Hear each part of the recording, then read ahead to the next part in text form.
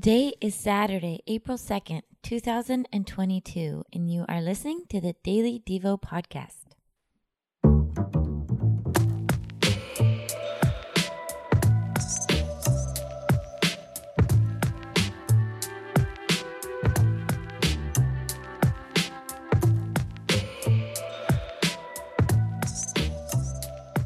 Our scripture reading comes from Galatians chapter 5, verse 16 through 23 of the ESV.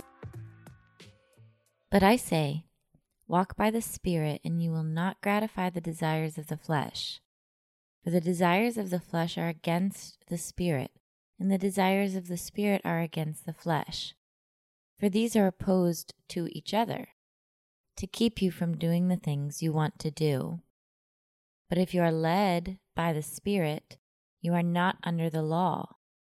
Now the works of the flesh are evident: sexual immorality, impurity, sensuality, idolatry, sorcery, enmity, strife, jealousy, fits of anger, rivalries, dissensions, divisions, envy, drunkenness, orgies, and things like these. I warn you, as I warned you before, that those who do such things will not inherit the kingdom of God. But the fruit of the Spirit is love, joy, peace, patience, kindness, goodness, faithfulness, gentleness, and self-control. Against such things there is no law. I've read and applied this passage wrong for years. I tried growing my love and continuously producing joy for others.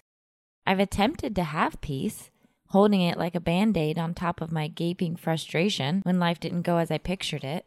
I've undertaken to grow my patience and ended up with a teeth-clenched, foot-tapping, white-knuckled version of waiting on God to move at my prescribed speed limit.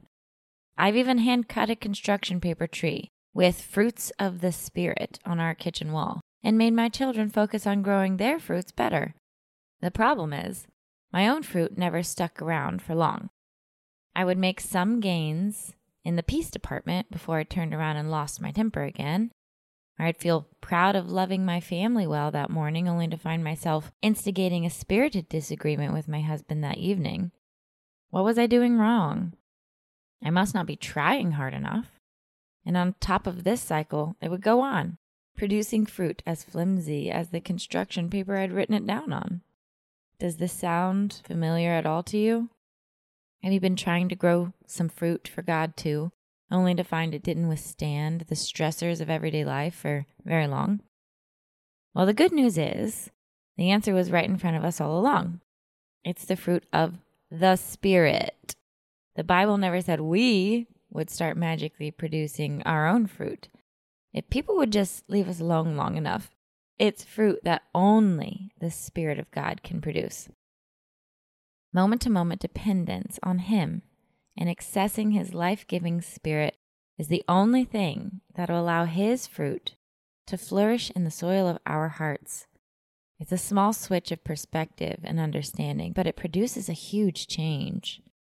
It's the difference between our own flimsy achievements and His powerful anointing, between us striving versus us accessing. Only if we allow His Spirit to course His life through us can we have hope of bearing any real and lasting fruit. And the beauty of it is that the fruit remains His. We don't have to create what we think looks like peace and joy. If we follow the Spirit's leading in every part of our lives, He promises that we will see the results of His fruit: love, joy, peace, patience, kindness, goodness, faithfulness, gentleness, and self-control. Now we can walk through some questions on how to apply this concept to our own lives. Do you have a living, vital, heart-to-heart, growing relationship with the Holy Spirit? How can you allow yourself to be better led by the Spirit throughout your day and in every part of your life?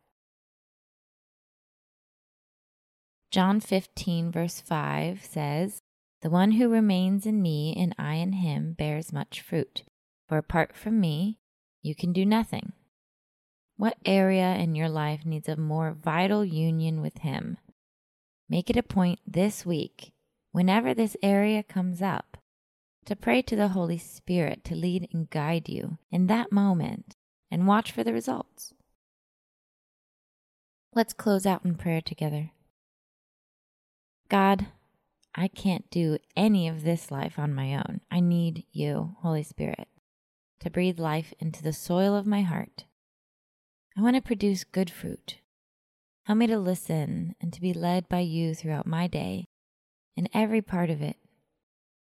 Help me to produce your fruit and to see the results of you in my life. Amen.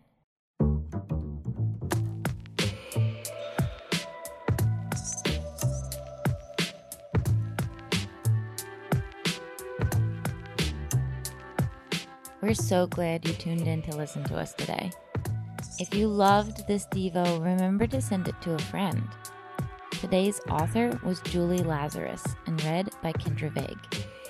We hope you have an amazing day. God bless.